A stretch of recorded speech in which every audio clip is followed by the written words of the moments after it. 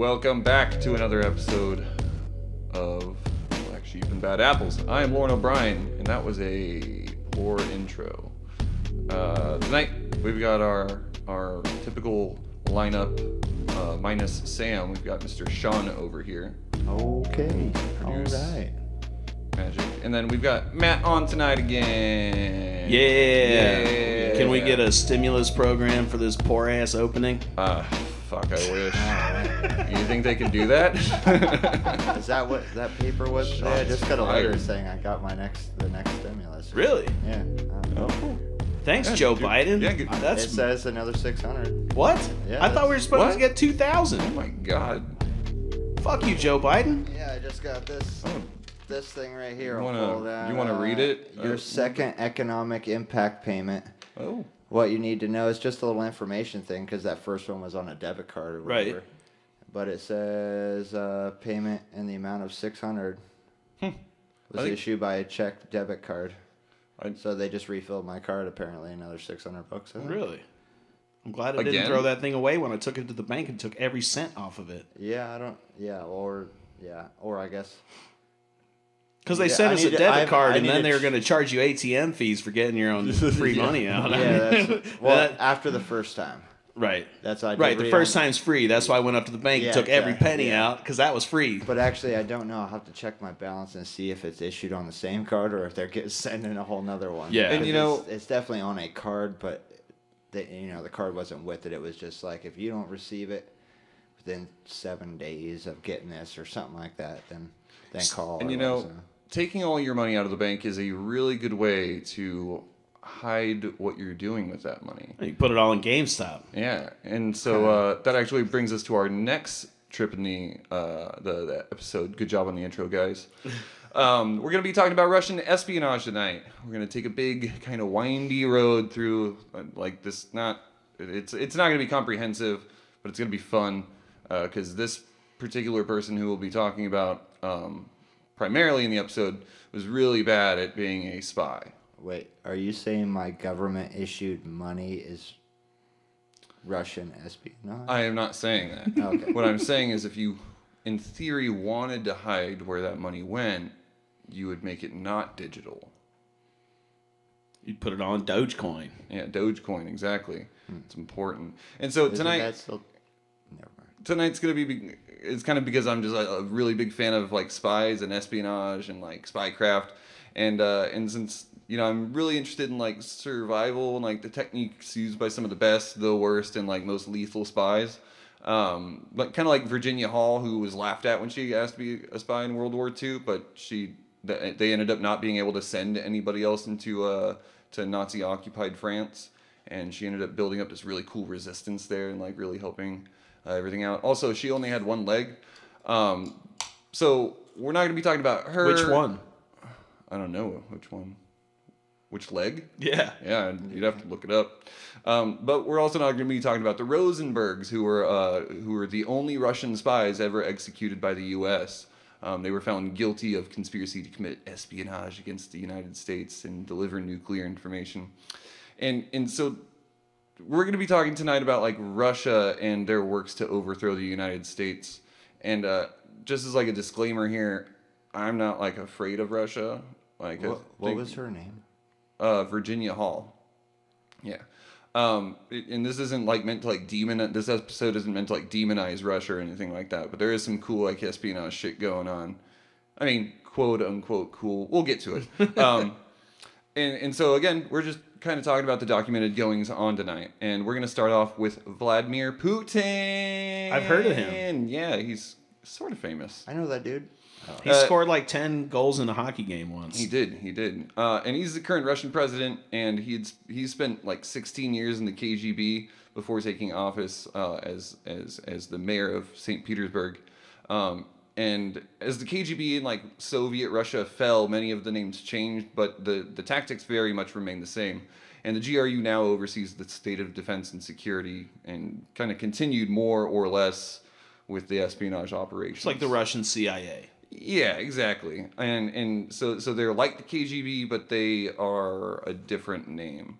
Now, a lot of the espionage operations that emerged from the Cold War were actually relatively simple ideas based upon acquiring information, and they had amazing and creative ways of doing so. Like the Minox camera is like small as all hell. It was reliable, durable, and the designers even actually thought of creating a little Coke can sized development tank for photos. And they also like had a little negative viewer, and they had a bunch of other gadgets for it.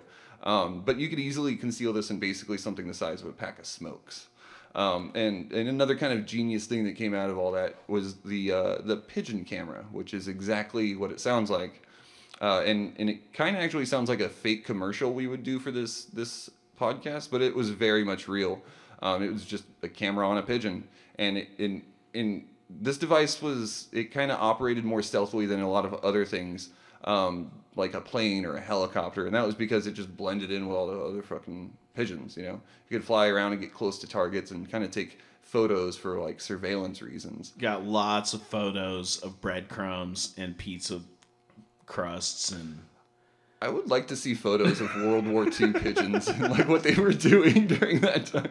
I feel like you could create an entire like what are they called, the clickbait things, where it's just a bunch of images of whatever. Yeah. I feel like you could create a lot of really fun internet commentary on what those pigeons were doing in Russia. So real quick here, Virginia Hall. She tripped and accidentally shot herself in the left foot while hunting birds. And then they had to amputate her leg below the knee. Wow, did she go hunting with Donnie Rumsfeld? I think that was Dick Cheney. Yeah. And they replaced it with a wooden one. Ancient history.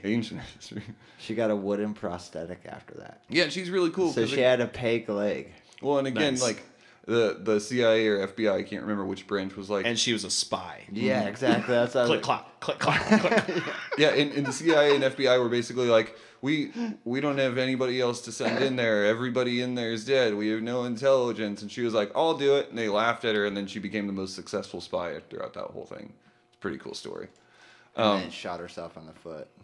Well, she shot herself in the foot before. Yeah, she shot herself in the foot and then said, "You know what? I'm not going to let this stop me. I'm going to become the greatest spy in the world." I think it was the other way. They were like, "No, you have to do this," and she was like, "Well, just like the war, the only way out, shoot yourself in the foot." So she shot herself in the foot, and they were like, "No, we'll still take you." Yeah. And she was like, "Fuck." I don't think it was that, because she parachuted into Nazi-occupied Germany like 3 times. Jesus Christ, on one leg? Yeah. Yeah, that she's is some hard badass shit. Yeah. And her escape is even better, dude. Those parachutes were not that great back then. You were not hitting the ground softly. No. Yeah, and so there was tons stuck.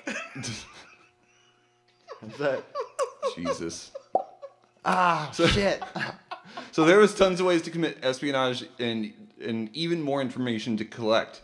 And as the Cold War started winding down, this new thing began to emerge: the internet. And see, there's this idea in espionage that if you have to send in tanks or rifles, you haven't done your job. Instead, the goal of good espionage is to undermine a government's will and destabilize the trust held in that government. The long-term goal being bringing down your target from within.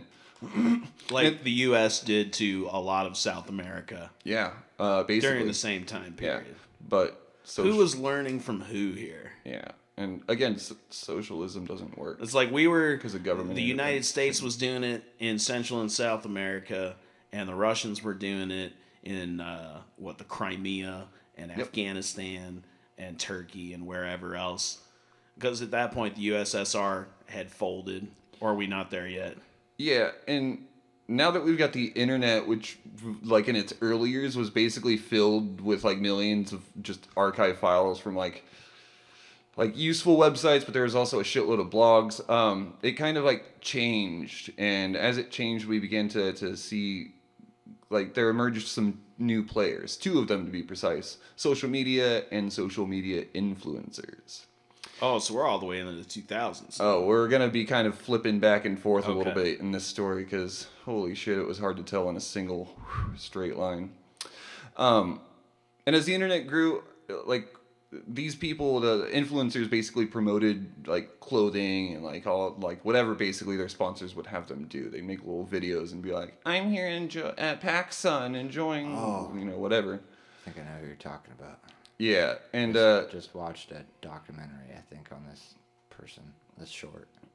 Yeah, so as we get into espionage, I'd like to introduce you guys to a lady whose real name is Maria Butina. Yeah. That is Butina. Butina, yeah. And it's not really funny for you guys, but we have a dog at home named Athena who we call Tina. And so when I discovered a lady named Butina, can you guess what our dog's name is now? It's Butina. I call her that all the time. But Maria Butina was arrested and charged with espionage in 2018 for allegedly being an undocumented political operative of Russia in the United States and for trying to establish back-alley conversations with important conservative politicians and perhaps even the former U.S. President, Donald Trump. Maria Butina was born in 1988 in the Siberian city of Barnaul. Her father was a businessman and entrepreneur in Barnaul, and he eventually established several furniture manufacturing businesses. Her mother was an engineer. We don't really know what she did, though. And so, like, a lot of her story is kind of murky in the early details, and that could just be because people don't really document themselves very well in the early 90s. But it could also be because it's, like, intentional. But I don't know. But what we do know is that she did study political science in Altai State University and earned a teaching degree. At 19, she was elected to the Public Council of the Altai Krai, which is kind of like a government position. From a very young age, she was politically active and engaged. During BBC.com's investigation of Butina, they said, quote, according to her Facebook page, she has enjoyed using weapons ever since she was a child, picking up a gun for the first time at age 10, end quote. Yeah, so hell yeah. Yeah, and so this is where I'm like, Americans and Russians are like not that fucking far apart except for the language barrier and the Cold War. Yeah, it's like you show your 10-year-old how to shoot a gun. Yeah. That's just how we've been mortal enemies since the late 40s. I mean, it was actually like around the Bolshevik Revolution where everybody was afraid of communists. And so it's like the late 1800s, early 1900s that it was like a Bolshevik became a really insulting slur to random people. So, yeah, we've hated them for a long time. We've hated them for a long time, but I think when it comes to equality and like countries with love for guns, like we have, Russia's right next door. Sure. You know what I mean? We're like, America, guns. Russia's like, Russia, guns. Yeah, America's like guns, and Russia's like, have you seen these fire breathing or these shotgun rounds that literally shoot fire out of them? You can decimate a fucking tree with it, set a whole forest on fire just by shooting your fucking gun. So you've seen these explosive rounds that we have? As much as we've been competing with Russia for a long time, guns have been involved in the competition. We're just like, no, you made that? Well, let's make that. We got to beat Russia. The AK-47, there's been more of them made than maybe anything that's ever been made. They are all over the world. We all have a friend that has one. Every country has or has like a AK, but it's not a it's not a 47. Yeah, like that's not an AK-47. It's an AK-45 and a half. Yeah, I mean, you can throw them in the mud and then stick some rounds in it, and it'll still work. And that's why it's so prolific. You know, really, we might have the best airplanes, but Russia can build guns. They're arming the world, or they have armed the world at this point. Yeah, for sure. So at age 21, Butina would end up at in her father's industry of furniture stuff, but she would end up setting up, quote, private furniture companies. And she used this to begin traveling around the world, presumably to sell furniture. But as mentioned, she was very politically active, and she still was at this age. And she was working with the youth branch of Vladimir Putin's United Russia Party, which she described as the, quote, current ruling political party in Moscow. Interestingly enough, still, the opposition leader in Russia, Alexei Navalny, described her as a decent person. In 2011, when she was 23, she moved to Moscow, selling 6 of her 11 furniture stores and began an advertising agency. In the same year, Butina founded the Right to Bear Arms, as it translates, which describes itself as a guns rights organization. One of its goals was to make the sale of short-barreled firearms, mostly pistols, available for illegal purchase by civilians in Russia. Guns were clearly something she cared about, which is a really weird statement that I never thought I'd say. But she was so dedicated to this that she even quoted Mikhail Kalashnikov, the inventor of the AK-47, and she was quoted as saying that his last wish was for the sale of small arms in Russia. And of course it is. He's a businessman, like, Jesus Christ. And I don't know, like, the factual nature of that statement, but it is something that she said. Right. And she also appeared in a Russian version of the GQ magazine in an article entitled "How to Create a Weapon Lobby and Not Burn Out," which is foreshadowing, but kind of accidentally so, because she does burn out eventually. The article, which was published in Russian and translated to online, discusses the accomplishments of Butina. Comparing themselves to the U.S., she promotes an idea called "My home is my fortress." And they put a petition of that on the internet to kind of like, give me guns. And that one, out of the 3 petitions that they put out, got more than 100,000 votes for it. Yeah. So it's pretty interesting. We have a similar thing in America with the NRA and convincing people that home defense is why they need to own a firearm. Mm-hmm. And, crime rates, and somebody's going to break into your house. You've got to be able to protect yourself. When some crazy person gets into your house, you can't protect yourself with a knife. You need a gun. Buy American made. Yeah, and you can't set up, like, tripwire explosives no, because that's or illegal. mace. Yeah, so it's when the amendment was made, or the Constitution, or the right to bear arms, I guess the Bill of Rights, and that made a lot more sense. Sure, for sure. It was like, no, you probably need a gun in your house because people will rob you, people will try and murder you. We're discovering a new world. Yes, we are not going to argue if you have a gun in your house, because God forbid you're trying to figure out how to live in a new world and stuff. I think the point of the Second Amendment actually is to allow for the setting up of civilian-run militias to protect against an overarching state government. Okay, yeah. And that's why, I think small arms it's a good thing to have. I personally love guns and love going out and shooting them. And I don't think what she's doing here in this scenario is a bad thing. I think guns are something that most people should have access to. And a lot more shit got solved when we were step out in the road. Yeah. Yeah. So it's you or me. Yeah, and so when it comes Town to ain't big her, enough for the two of us. When it comes to her and the guns, I'm super on board with it. But we're gonna quote from that GQ article, "How to Create a Weapon Lobby and Not Burn Out." And I translated this using Google, so blame them if anybody has read the actual article, knows Russian, and can translate this better. I already blamed them. So, quote, "At the age of 22, Butina created the right to bear arms, and in 3 years her organization expanded throughout the country, completely absorbed all similar initiatives gathered in its ranks from the nomenclature of large parties to nationalists and liberals, entered into cooperation with the National Rifle Association in the United States, and took up human rights and lawmaking activities." So that's a little Freddy foreshadowing there. We want a gun in the hand of every child. Yeah, and so I'm waiting till the fun part gets here, 'cause I got a little addition to this, I think. Yeah, and so along with the article, GQ published photos of her holding various guns in dramatic lighting, and she's a good-looking woman, and they kind of dress her up. That's what I was gonna say. Is she's actually an attractive woman. Yeah, and she's just wow, okay, you're. Good for you. Yeah. All right. And she's got this red hair, and in some of the photos there's one where it's just her in high heels holding a gun next to her high heels, and I think that's kind of cheesy and tacky personally. But there's one where it also shows what her wearing what it looks to be like Laura Croft from Tomb Raider's outfit with high heels. And the caption of the photos detail her outfit: Gucci this, blah blah blah that, fucking Sean blah blah here. Russian made gun here. Yeah. Actually, they never describe the guns, and that's what's weird about that to me, is that they don't describe who manufactures them or what Yeah. gun she's holding. We don't what care caliber. what they are, just have one. I mean, if Yeah. you're gonna explain the outfit, explain the whole outfit. And I guess it is like, GQ, so they are kind of focused more on like fashion and stuff, not too much about that gun made that guns. fashion.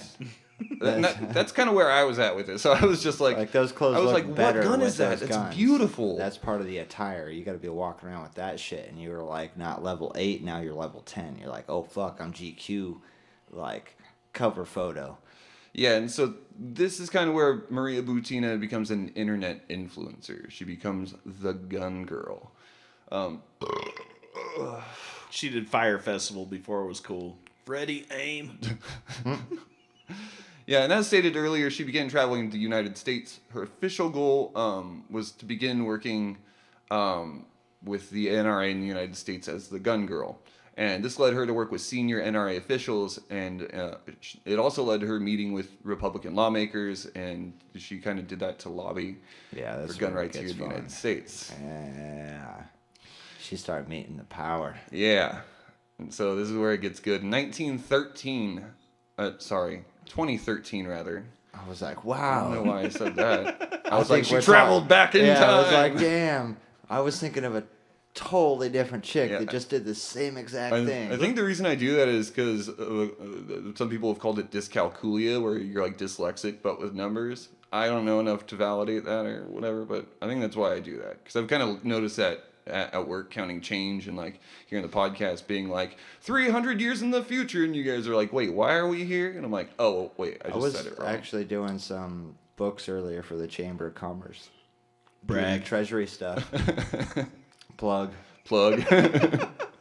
Hey, Fork Chamber of Commerce. What up? Hashtag. They're gonna be like, please delete this.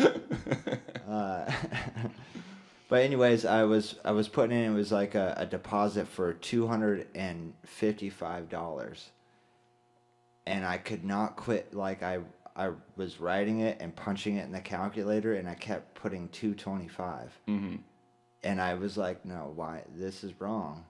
It's Yeah. 255, and I looked and confirmed it, and then went back over and did it again. I was like, what's happening with my brain right now? Yeah. I cannot compute 255 on paper through my hand and back onto a paper the same number. Yeah. It's like, So let's take another jab at this. In 2013, nailed it.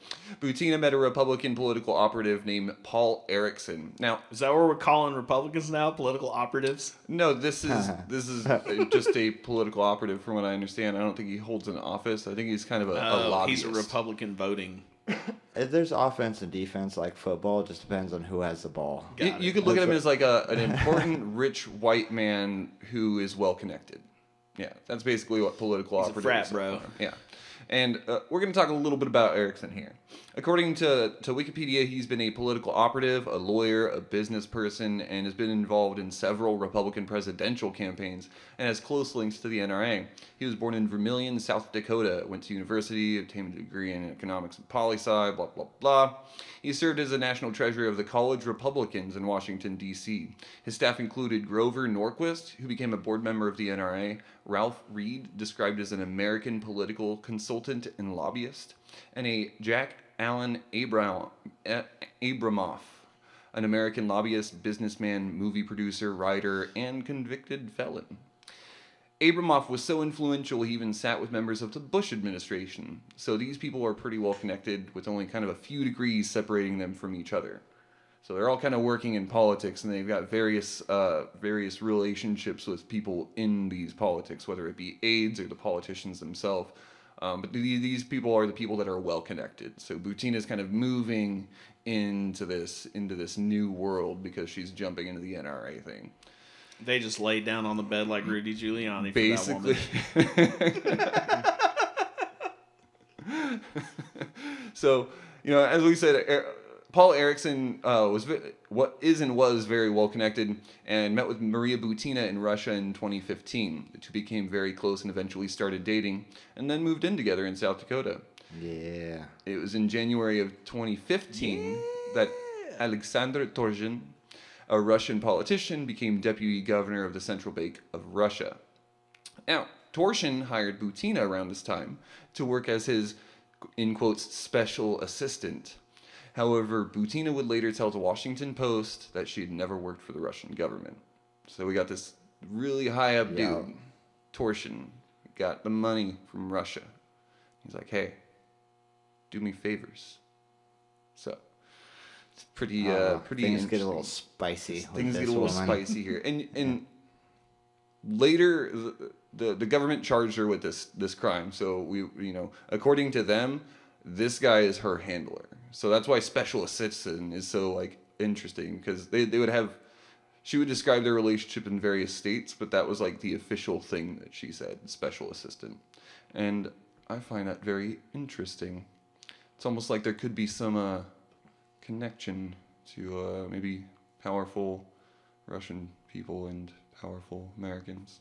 I'm just paranoid. In 2016, she moved to the United States on a student visa and enrolled as a graduate student in American University in Washington, D.C. She was studying international relations and later received a master's degree in 2018, shortly before she was arrested. I like that. She studied international relations. Yeah. It's like, yeah, she was like, okay, if I'm really gonna do this espionage stuff, I probably better study it a little bit. Yeah, and I mean, how do you actually do this? Well, the U.S. knows. Like, I'll just go to college. I'll just take a course at the college. I'll just say they'll tell me about how this works. I'll just go take a spy class at community college. Yeah, exactly. No, it is actually the American University, which is pretty prestigious. So in April of 2016, Erickson, which is Butina's boyfriend at this point, reached out to a Rick Dearborn, who was an advisor for the Trump campaign. So this is before he was elected. Or no, this is after he was elected, yeah. And Erickson does this to get advice from Dearborn and a person named Sessions, which I think is Jeff Sessions. But the email is asking how to arrange a meeting between Trump and Putin, which later happened at, I think, the G20 summit, but I can't remember. In May of 2016, Dearborn receives another email about establishing a back channel between Trump and Putin. And so this is when he was running, because May of 2016 is like 6 months before the election. I think you're right. Yeah. Interesting. No, this is 2016. He was elected in November of 15. Oh. Yeah. So this is a couple months into his presidency. Yeah, I think I got that right. So this is, well, and again, he's elected now, so he's the president. So there's this kind of interest in getting it paid attention to, if you will, from Trump. No, he was elected in 2016. I think that matters for this story. He campaigned in 2016. We just had the 2020 campaign, and it's every 4 years. You're right. So this is in May. Yeah. 6 months before the election, he's trying to get a back channel to Putin. Yeah. Well, no. She's trying to get a back channel to Trump. Yeah. Under Putin's direction, most likely. Most likely, and she was later convicted of that, so we can say that that's the most likely scenario. But I personally don't know. She's denied everything except for then she pled guilty. But she was also offered a plea deal. It's complicated. Nobody knows with espionage, and that's what makes it so like, whoa, what's going on here? I personally think that she's fucking guilty of basically everything that we're talking about tonight. I'm following you on this because it's like prior to Trump and Putin elections. If that's what you're saying, right? Oh, I don't know when Putin, like, he doesn't run against anybody. No, it was prior to Trump getting elected. Yeah. When in May, like, Hillary was probably a minus 3,000 favorite on the books. You know what I mean? Like, Trump was still considered, like, did he even get the nomination by then? Probably. But still, like, everybody considered him to be a super long shot. Yeah. So he probably needed some help. He probably did. That's what I'm like. Actually, the reason I got interested in espionage and Maria Butina in general is because I watched a documentary about Russian espionage in the U.S. elections of 2016, and they kind of flip-flop like I do through time. But it was called Active Measures, and I believe it was on either Netflix or Hulu, and it was really interesting, and it kind of, it does the same thing that we're doing here, where it's like it draws this hard line where you're like, I'm pretty sure this thing happens, but like it's really hard to tell. Everything's murky, and I personally think that's why people get away with a lot of shit. So again, a second letter is sent to Dearborn, who's Trump's political his advisor for his campaign, and this wants to establish that back channel. And 6 days later, another request was received by Dearborn via email, which was forwarded to Jared Kushner, Steve Manafort, and Rick Gates. Kushner refused the request. So Jared Kushner's son-in-law is like, no, we're not doing that. And so in September of 2016, Butina met a J.D. Gordon at a party at a Swiss ambassador's home. Gordon was the director of national security for the Trump campaign from February to August in 2016. In an email to Butina, Erickson is quoted as having said, Gordon was at the time, quote, playing a crucial role in the Trump transition effort and would be an excellent addition to any of the U.S./Russia friendship dinners to occasionally hold. So they got targets set. It seems like it. What we're going to do real quick is we're going to take a break. And when we come back, we're going to kind of talk about where this is all going. Because it's a windy path. So we'll see you guys, or you'll hear me, I guess, on the other side. Yeah. Break. This episode of Black Sheep and Bad Apples was brought to you by Bats.net. It's just a shipment of bats. Maybe for mosquitoes, maybe for a hobby, maybe to release in some random politician's house, so when they come home, they think it's Dracula. What you do with them is up to you. Bats.net. Hey bro, you gonna peel that onion? Hella mi amigo. But, dude, this is lame. Like, why can't peeling onions be awesome, Hermano? I know bro, hella lame. It's so lame, essay. So lame. Hey, bros. It's Chad Johnson! Peeling onions can take like so many hella days. And it's like lame. Like hella lame. For chicks and bros alike. But like, have no fear of stuff. Because I'm Chad Johnson's. And I'm here to tell you about my super dope invention. Chad Johnson's is Extreme High Velocity Onion Peeler. Whoa, bro. How, bro? Here's how, bros. You take your onion, Cha, bro? and you throw it hella hard at my patented Chad Johnson's is Extreme High Velocity Onion Peeler. That's it, bros. That's it. Bro. I know. Just in time for the holiday season, the Fauci Elf by Health on a Shelf is an adorable addition to your seasonal decor. His smiling face waits to greet your family members staying over for the festive season. Unlike years gone by, health and wellness is of the utmost concern, and as such, the Fauci Elf is here to help. 'Twas the night before Christmas, and all through the house, Fauci Elf was here, as quiet as a mouse, to test your aunt, your uncle, and grandmother too, to make sure that no one gets an additional flu. When the house has all settled for their long winter nap, Fauci Elf has science and a jingly hat. One swab at a time, no nose he will spare. With health on a shelf, they'll know that you care. The Fauci Elf. And we're back.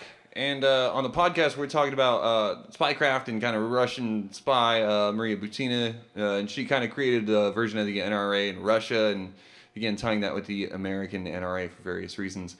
But we were talking about various things. And do you want to share what you learned from that back channel?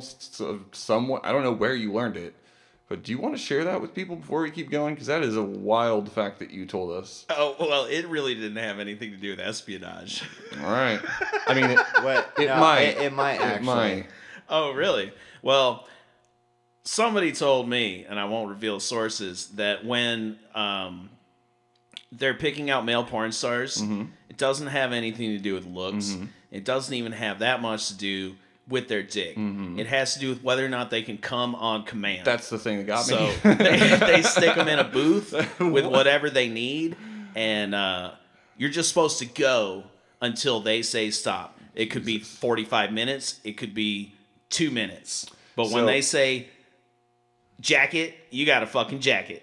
So there you go, listeners. That's something you know. So here's how I was going to relate that is because kind of commonly known in the espionage world The honeypot. as the honeypot, or more known, or I don't want to say more known and stuff, but maybe a bit more hitting and stuff is sexpionage. Mm-hmm. That's the buzzword, the punch word.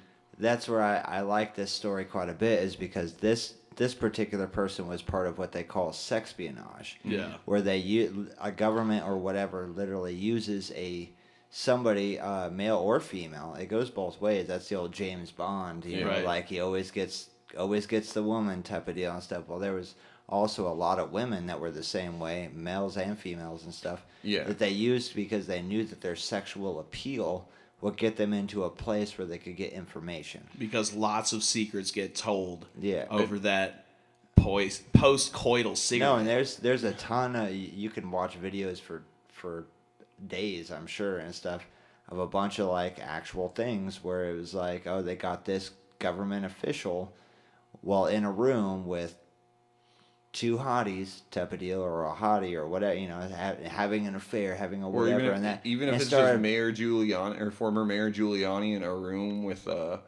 Borat's fake daughter who's supposed to be 15. and it's been like an Fuck that scumbag. an age-old like testament where it's like, we can come up with all these clever chess games of espionage and stuff like that. Sex always works. Yeah. So Like, getting it just and we're gonna get into it just a little bit later. But she was really bad at it too. And there's a quote that I'm gonna take from some publication. Again, we'll get to it. even Yeah, when and you're she- bad at it, well, it works. And it seemed like she was. It seemed like she would hit on people, and it would be like, "Why are you trying to get secrets from me?" Like it was just like there was no like tact. There was no like cover. Anyway. Hey, baby, you want to get coffee? Maybe share some nuclear secrets? Yeah. So, like, this seems like what they warn us about, but it can't be like this, So, right? Maria Butina, her organization, Right to Bear Arms, was still a big success in Russia, and Butina and Torshin began kind of to establish this relationship between the Russian NRA and the American one. They began attending the NRA annual meetings every year, eventually getting the then NRA president, David Keene, to support Toshin's, quote, endeavors. In 2013, NRA President Keene was invited to a conference of the Right to Bear Arms in Moscow, Russia. This was how Butina and Torshin began the process of international gun rights conferences. What if the NRA was communist all along? I mean, It's like a perfect little combo. It's like, when you're They'll young never and they expect tell us. you, yeah. never point a gun at anybody, even if you know it's unloaded. Yeah. Type of deal. Yeah, It's exactly the same thing in this. They're like, yo, politician person, don't ever point your gun at anything for any reason, 'cause even if you know it's unloaded, so you are just gonna lose. You're just gonna fail. You're gonna give away our secrets. It's like you're gonna shoot us in the gut right now. It's like no matter how powerful our satellites and our microscopic cameras and microphones are, there's still no match for a beautiful man or woman. indeed, Yeah, exactly. indeed. And so Torshin and Butina actually got NRA members to attend the Right to Bear Arms annual gun conference in 2015. So these people flew to Moscow, Russia. These NRA members flew to Moscow, Russia. And some in attendance were Paul Erickson and there's a lot of people, but it was Paul Erickson and a Milwaukee County sheriff named David Clark. Clark spent nearly $40,000 attending the event, but the NRA paid for all of his expenses.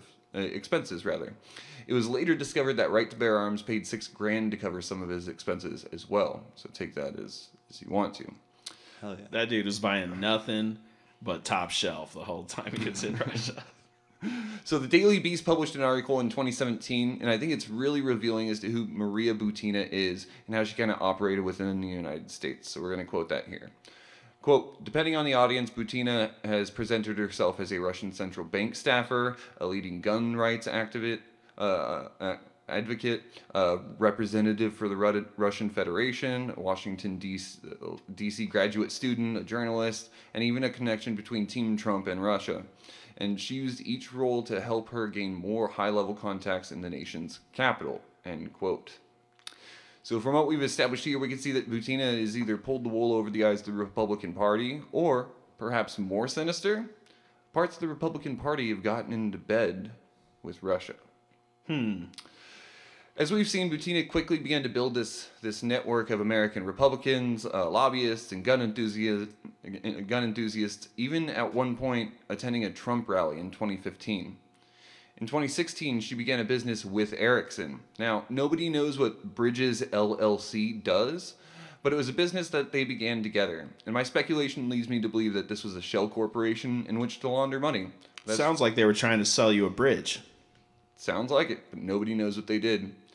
And I think it was a business to launder money, and I think that partially because Paul Erickson was eventually charged with money laundering. And so again, I'm almost sure that this was it, but again, that's just an opinion, and I have no fucking clue. What is known is how close Butina and Erickson had become.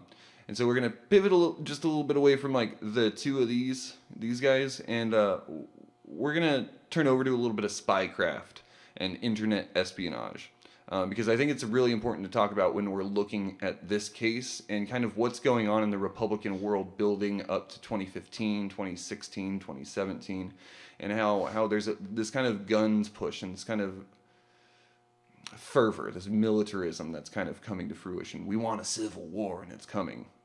So, a CNN article entitled "A Former KGB Spy Talks Disinformation Tactics in the 2020 Election." So they have that article. And in that article, they go back in time a little bit to 1983. And this 1983 report on CNN television, they outlined Soviet disinformation tactics at the time. In this article, they said, and I quote, "The report detailed how Russia was suspected of using forgeries and planted stories to wreak havoc in the West during the Cold War through influence operations rather than with military might. And these tactics didn't stop with the fall of the Berlin Wall," end quote. So putting two and two together, we can see like this disinformation tactic being used by Russia, and it's been being used for decades now. And a big help for this espionage tactic came when the internet came and brought us all together so we could share memes about cats or whatever. State-sponsored Russian propaganda mills have been around for pretty much forever, I want to say, but I don't know that officially. And researchers have shown that in the later part of the 90s, Russian websites were focused on the liberal and democratic spheres of influence. But after the millennium, that changed. After 2000, we began seeing a swing towards the right and the conservative. Now, this could be because computers weren't as readily available and access to the internet was limited in the early 2000s. And the trend could be seen, and it could also be seen as the Russian citizens getting access to the internet as it became more widely available. So there's a couple of reasons this could have happened, and we don't know exactly what happened. We just know that there was this big swing over to the conservative side of politics. In January 2012, a hacktivist group, allegedly a part of the Anonymous movement, excuse me, leaked what were alleged to be emails from important leaders in the Russian government. Journalists and researchers found that the emails discussed a pro-Kremlin group that had arranged for social media brigades, where members would be paid for likes and comments. Some were paid outlandish amounts of cash, as much as $21,000 in a month, for leaving negative press articles and comments on the internet and social media. A Time article published in 2018 did an interview with a former troll, Vitaly Bespalov, who saw a job listing online looking for, quote, content managers. And the listing said it would pay around $700 a month. There were no requirements, he recalls, no job descriptions. From that Time article, quote, "The daily grind was simple. Create fake accounts on social media and use them to post comments online as the boss instructed. The broader effort of the factory, however, was a state-of-the-art propaganda campaign, and over the next few years, it set out to interfere in the course of U.S. presidential elections, according to an indictment handed down by Special Counsel Robert Mueller." So they were funding a whole farm of trolls. There's a lot of that coming, and it's hard to pin. I personally couldn't pin down who is funding this, but I think it's safe to say that it's probably the GRU, the government in Russia. Again, that's speculation. I don't know, but it sounds like basically that. Or somebody in the private sector had a very special interest in certain members of the presidential campaign. And what's interesting too is as I talked about active measures, the documentary, they talked about how there was a way to put money into people's accounts to basically put them in your pocket. So if I was a handler and wanted to take you, Matt, and the way to do that would be to rent out all the hotel rooms in your hotel tower Thanks, buddy. in Mar-a-Lago. So it's just something to think about. I was just thinking too. It's kind of interesting that potentially the Russian government was funding a farm of trolls, if you will, social media. I just want they're putting money towards a social media campaign, let's say. And then we have Trump who becomes president, and at the same time is the most popular social media president. Like everything. He's also got a lot of capital in the private sector. So I'm just like, it's kind of interesting that both governments at this point are, for some reason, competing on a social media platform. I'm just wondering who owned the building. Well, that's going to tell us a lot. If we've all been on the internet, and you go on Twitter and you see your basic pro MAGA post, and it's some guy with a picture of an American flag as his bio, and it's like, Douglas Simpson 106978845, and you look at his posts and they're all the same shit. That's straight out of a bot farm in St. Petersburg. Yeah. And I think we all are aware of that at this point because it's hard not to notice it. Yeah. And so I'm going to continue on that Time article a little bit here, because the article discusses how Vitaly and his bosses operated, and I quote, its bosses imposed a few strict rules. First, never be late and never leave early. Second, never criticize President Vladimir Putin online, at least not while on the clock. We were not even allowed to say anything funny about Putin, Bespadlov says. We would either talk positively about him or not at all. And most of the people that worked in this place just saw it as like a job for money, guys. They just like working at a gas station for them. And I know this is a little bit off topic, but the trolls still operate today, as Matt was saying, and they've had to kind of change tactics. And the New York Times wrote an article about this in March of 2020, outlining how these troll farms have changed. Their first thing shows a photo of a Facebook post by a page called, quote, Heart of Texas.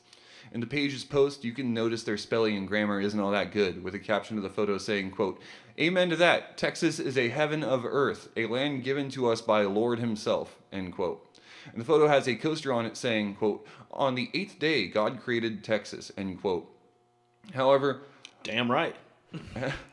However, the trolls are learning, and the article discusses how they're now learning how to copy and paste things in order to avoid these spelling and grammar issues.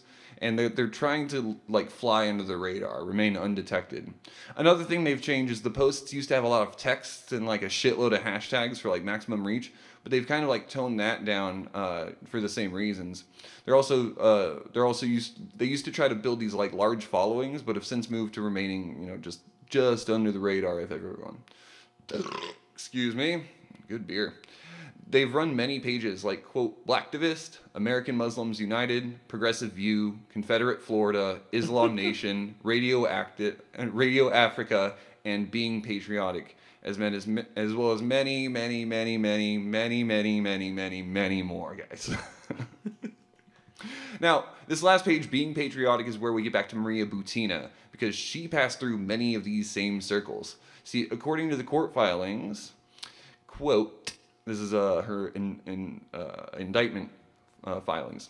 Quote, U.S. Person 1, which we later learned was Paul Erickson, rather, is a United States citizen and American political operative. Butina established contact with Erickson in Moscow in or around 2013. Erickson worked with Butina to jointly arrange introductions to U.S. persons having influence in American politics, including an organization promoting gun rights, hereinafter referred to as Gun Rights Organization, which is all in bold, and I love that they do that in this shit. It's so bummer. For the purposes of advancing the agenda of the Russian Federation.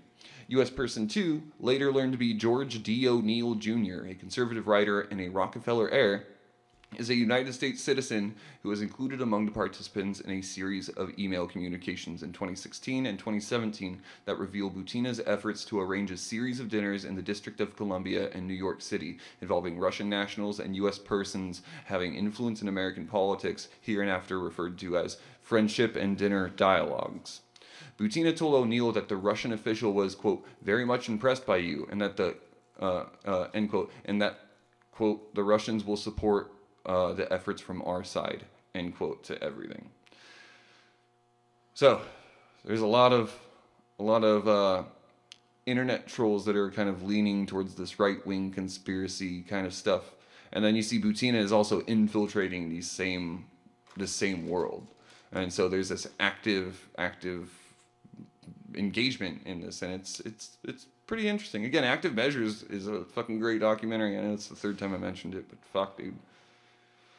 So all in all, when Butina arrived to the U.S., the FBI immediately began following her, guys. So, like, she wasn't being secret at all. When she arrived here, they were like, that's probably a fucking spy. You can't hide if you're an influencer. Yeah. Yeah, no, she was full bore on social media. Like, Yeah. She, every day, she would, daily trends, blah, blah, blah, all this type of shit and stuff. I'm here now. I'm there now. I'm, like, you can fully track this person through social media very easily. Look up her account and just be like, oh, she was, here's her time frame today, tomorrow. She was trying the hiding in plain sight trick. Yeah, exactly. Yeah. Kind of that, but like, again, hiding in she plain was sight. terrible at it. It'd be like if Kendall Jenner decided to be a spy. Yeah. It's like you're too famous for that. So, all in all, like the FBI had this like gut feeling about her, but they didn't want to jump the gun. And instead opted to keep an eye on her, who she met with, how she advanced her goals, and their ultimate question, what was her goal?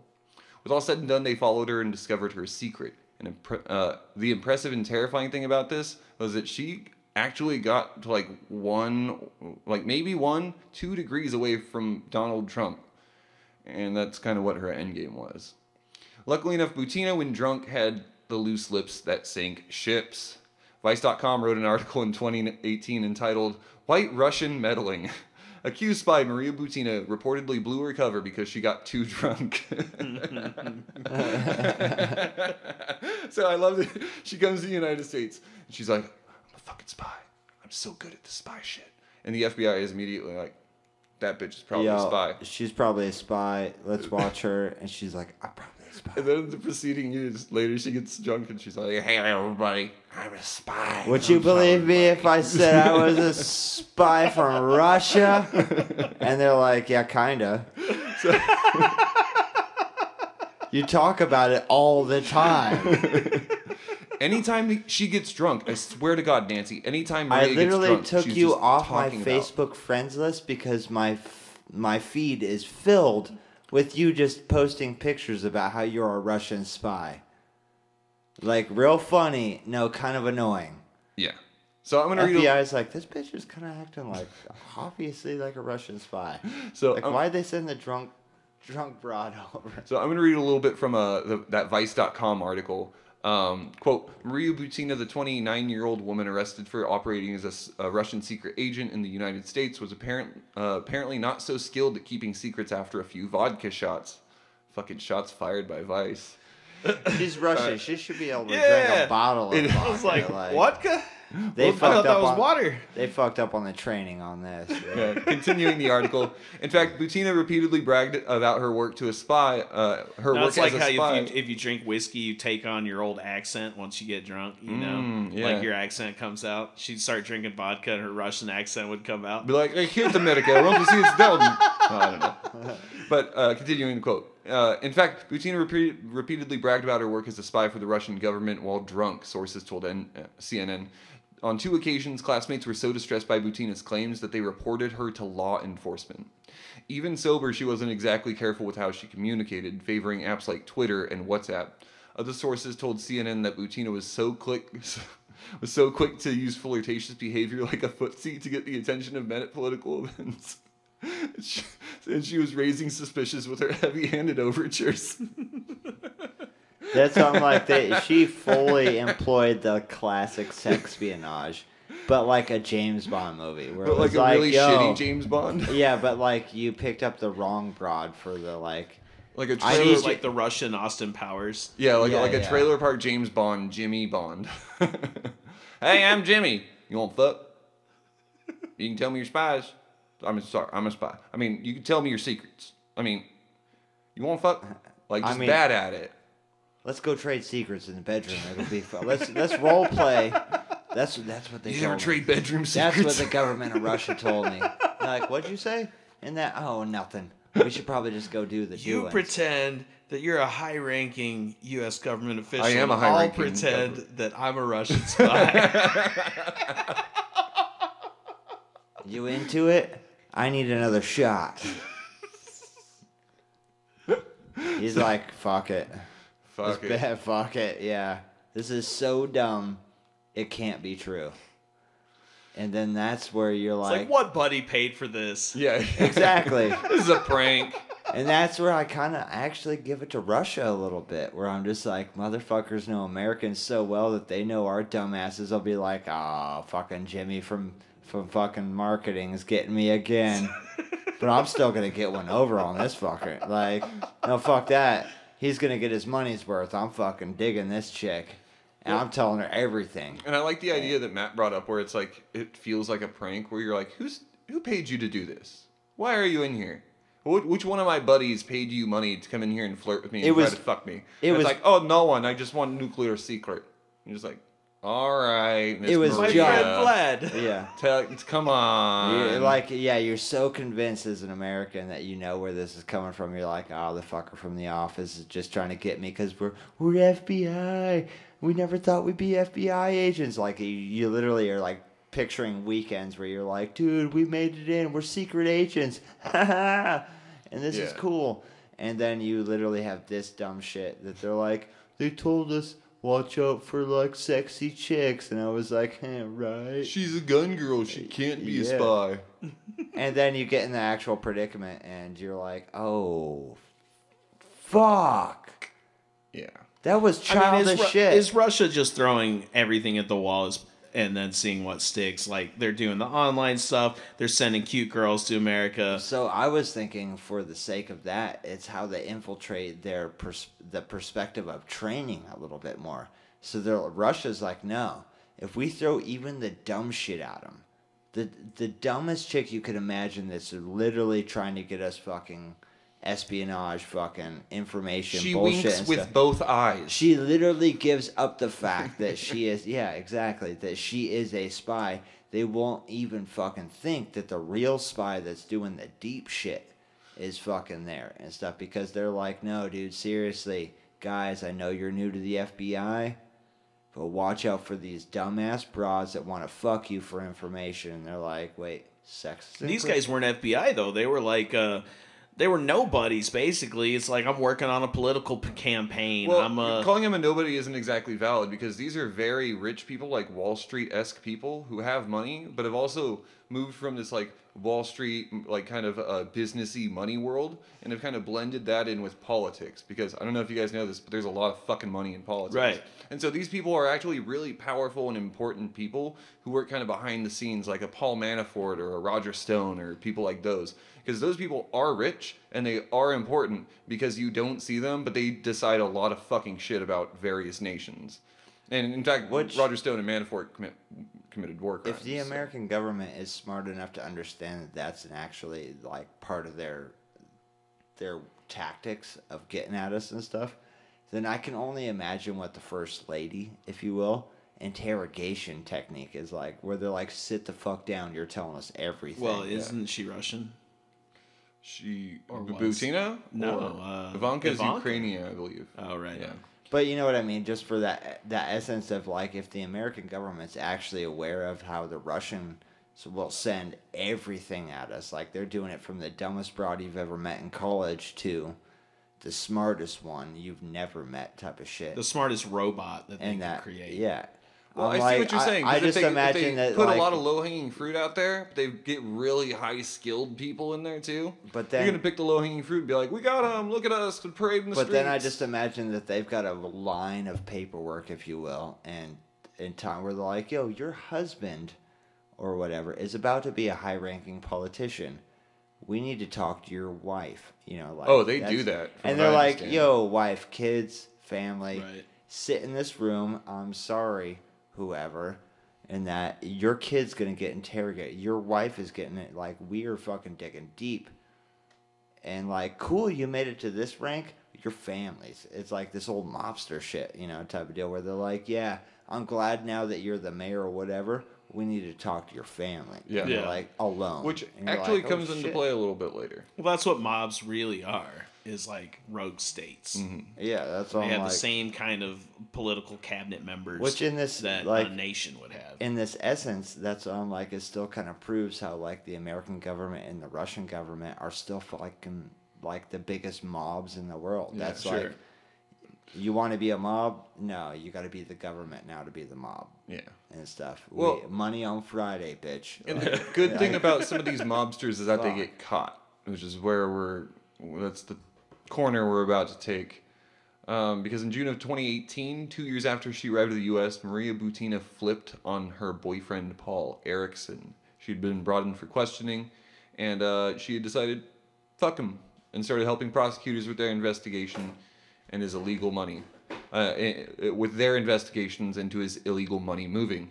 And this is funny because 6 weeks later, Butina is arrested in Washington, D.C. and charged with being an, quote, unregistered foreign agent of the Russian Federation working to infiltrate politically influential organizations in the U.S. and to influence U.S. officials. If you're a spy, you got to be registered. If you haven't registered on the spy database, you're going to jail. That's actually very true. Yeah, that's how it works. You have to Yeah. register as a yeah.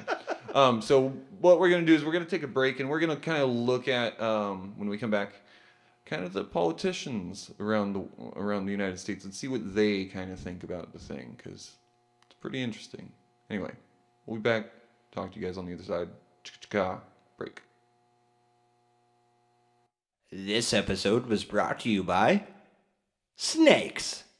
Pray with them, love them, cuddly. Release them into your yard as pest control. Piss off your neighbors. Put them in your teacher's desk drawer. Snakes. Their limitations are equal to their amount of legs. Snacks.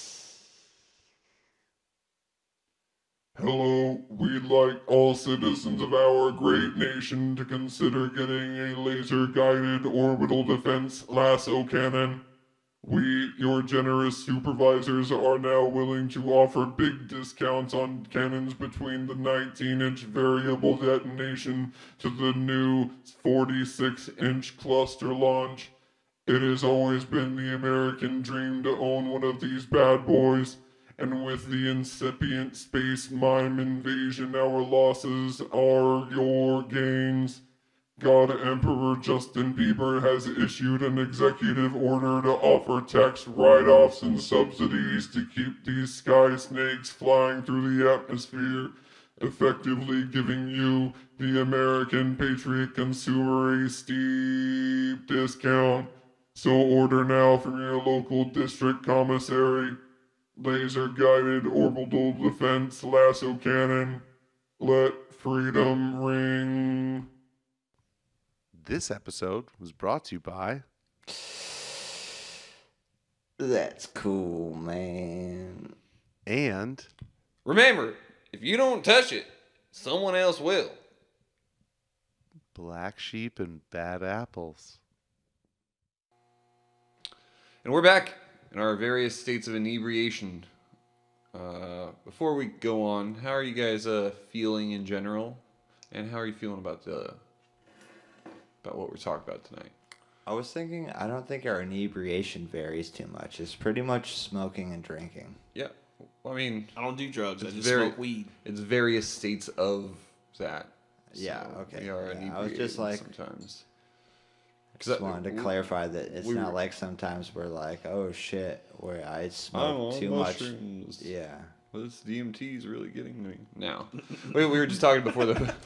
You went We with were all. just talking You went about- with the hippie drugs. I like how you Yeah. kept it safe with that. That was yeah, fun. for sure. Like, damn, I did too much cocaine tonight. Oh shit. microdosed on some mushrooms, brother. I'm really feeling it. No, but we were talking about how we actually all started feeling stoned from our various marijuana products. So it's we're feeling good, Been a little giggly, having fun. How you guys feeling about our spies tonight? Our really, really shitty spies. It's pretty dumb, right? I'm waiting for them to do something cool. Sex. Trying to do something cool. So we're gonna jump back into it. Immediately after Maria Butina was arrested in July of 2018, people began to like speak out against like their involvement with her, like to kind of clarify their involvement with Butina. And so NRA spokeswoman Dana Loesch reached out to Mother Jones News, who is who we are big fans of here on the podcast, and clarified. Dana Loesch wanted to clarify that her denial of the 2015 NRA trip to Moscow was perhaps misunderstood, because now they had evidence that she did go there. She told them that they went there unofficially to Russia as the NRA. They were not officially on NRA business. And then a U.S. House Representative of California, Republican Dana, I'm going to butcher this last name, Rohrabacher, I think is that name, later told Politico he wasn't certain if he was the U.S. congressman mentioned in the indictment of Butina. He tells them he did in fact meet with Butina and other congressmen in Russia in 2015, but claims the charges against Butina are, quote, bogus and functions of the, quote, deep state. Oh, yeah. It's also noted that Rohrabacher is still quite a pro-Russia and pro-Putin guy. It turns out he had also met with a KGB agent and mayor of St. Petersburg at the time, Vladimir Putin. I've heard of him. And this was less than 5 years into Rohrabacher's political career. He was elected, I believe, in '89, and this was in '91 or '92, so it's not a whole lot of time. In an article from Newsweek published in 2017, that quotes Rohrabacher as saying, Torshin, our Russian banker and maybe handler of Butina, was, quote, sort of the conservatives' favorite Russian. So we like this Russian banker guy. He's a pretty good guy. The FBI even contacted Rohrabacher, stating that his support for Russia was, quote, allowing Russia to cultivate him for its purposes. After Trump won the 2016 presidential election, Rohrabacher, which I'm pretty sure is how you pronounce his name, continued his pro-Russia stance, despite plenty of people disagreeing that he hold that position. On December 11th, 2018, CNN reported that Butina pled guilty to spying and, quote, will cooperate with the prosecutors. 2 days later, she officially pleads guilty to trying to infiltrate the U.S. conservative movement as an agent for the Kremlin. Her and Erickson had been working to create international ties with the NRA officials and conservative leaders while working for and taking direction from Alexander Torshin, our Russian banker. Due to her cooperation, the prosecutors allowed her to take a plea deal, which dropped the charge of unregistered foreign agent. She eventually pled guilty to conspiracy to act as a unregistered foreign agent. I didn't do it, but I thought about it. I thought about it real hard, and I had plans to do it. Like I did write it down, but I didn't commit it. The blueprints were there. I like Charlie Day from from It's Always Sunny in that scene where he's working in the mail room, and he says something along the lines of "So and so isn't real." Oh man, that's such a good line. I wasn't gonna do it. I just wanted you to know that I could. Yeah. Pepe Silva isn't real. Yeah, so She's like, tell you what, give you 3 Russian secrets, you drop it to conspiracy, I'll be back on Instagram in 2.5 years. Ooh, interesting. Oh, Interesting that's twist. So on par. It's all a game, right? In April of 2019, she was sentenced to 18 months in prison, of which she served 5 of those months. She was released in October of 2019 and deported to back to Moscow.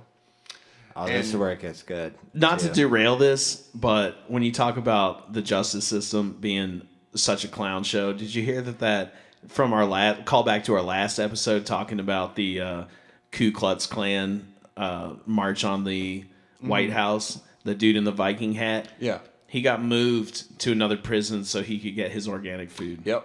Yeah. But of course, if you're Was that in San Francisco? No, we went to Virginia, bruh. Oh. You know, where they're surfing Where you still get to get a pack of cigarettes for free. Yeah, at least $2 once a month or whatever. Right. So, Sean, I don't really have a whole lot more to cover on Butina, but it seems like you've got a thought on her. So this girl, this is where I kind of like I don't want to say I give it to the Russians and stuff like that, but I just find it very deep in the consideration of espionage and stuff where I'm like, They damn, really thought about I'm like, this. damn, Russia, you were going like full step, like, and I got to give you a little credit, like that's some fucking like, you guys aren't fucking around with that shit. You send the dumb broads out, which I can only imagine you send the actual trained ones, like really good ones out too and stuff. Like, dumb broad is kind of a broad statement because she did graduate from several colleges. Okay, and that's right, yeah. She's smart. She's just But clumsy. I guess that's where the conspiracy Reckless. takes it, and I say dumb broad in like a general. Yeah, no, like, and I know what generalization. you mean. Is, She obviously wasn't the best. like of the best. Hollywood dumb broad. She was and not. I guess that makes. She was the Mr. Bean instead of the James Bond. Well, no, and this is where I give it to like Russia for knowing America so well. Is like they gave us literally a Hollywood dumb broad. Right. To prey on dumb guys' egos. Yeah, like a trying to Hollywood, make a a splash Hollywood on To dumb use broad could footsie be on people. a Hollywood could. What the? No, a Hollywood dumb broad could be a girl that graduated from Harvard dumb broad. She still went to the best college you could in America, but she's still in that stereotype of like this sexy, attractive, dumb broad. Yeah, does she know rocket science? Of course. But she's the dumbest one that knows rocket. She still acts like this Very ditzy very person. stereotypical American blonde joke, if you will, and stuff like that. Ditzy. I And think they is the throw it in word. there. And it kind of works for a while and stuff. Where I found it kind of like hilarious, though, was they threw this girl in there. They trained her in America, which is great. They were like, no, you need to know how to infiltrate America, but talk to us. So they trained her in American colleges. International relations. Yeah, and international relations. And then she's a social media, like, they took advantage of all these American things where it's like, oh, and people fall in love with not just sexy women, but pictures of sexy women Bro, on not only social that, media. But QAnon conspiracies and shit. Like, Democrats eat babies and drink their blood or whatever. Like, And then she had multiple partners with very high-ranking officials, which to me just exploits media content, which is now part of social media. Social media is all about feeding the ego. Yeah, so they figured out how to throw this girl into a high-ranking college she wants because attention. politicians that are decently ranking will seek out high-ranking college chicks versus like your typical just like. We need well qualified. We found out what happened with Monica Lewinsky. If you're gonna get caught, you're gonna get caught with some like Harvard chick, not some fucking community or whatever. You Yeah. know what I mean? Like, you're getting in deep enough to make it at least braggable later when you lose your career. Then she goes all the way to finally the government's like, all right, start telling us the shit. Hold and on. stuff She like- almost gets to the tippy top of that like government she sphere. almost peed on Donald Trump. Yeah. But keep in mind, all her espionage, like communicating back to Russia and stuff like that, was done via like Her handler. the worst platforms you could do it. She was on like Facebook. What got her literally caught and officially arrested was a tweet. Exactly what Donald Trump was doing his entire presidency, which brings me back to this as well, that the Russians were trying to infiltrate in a weird social media platform.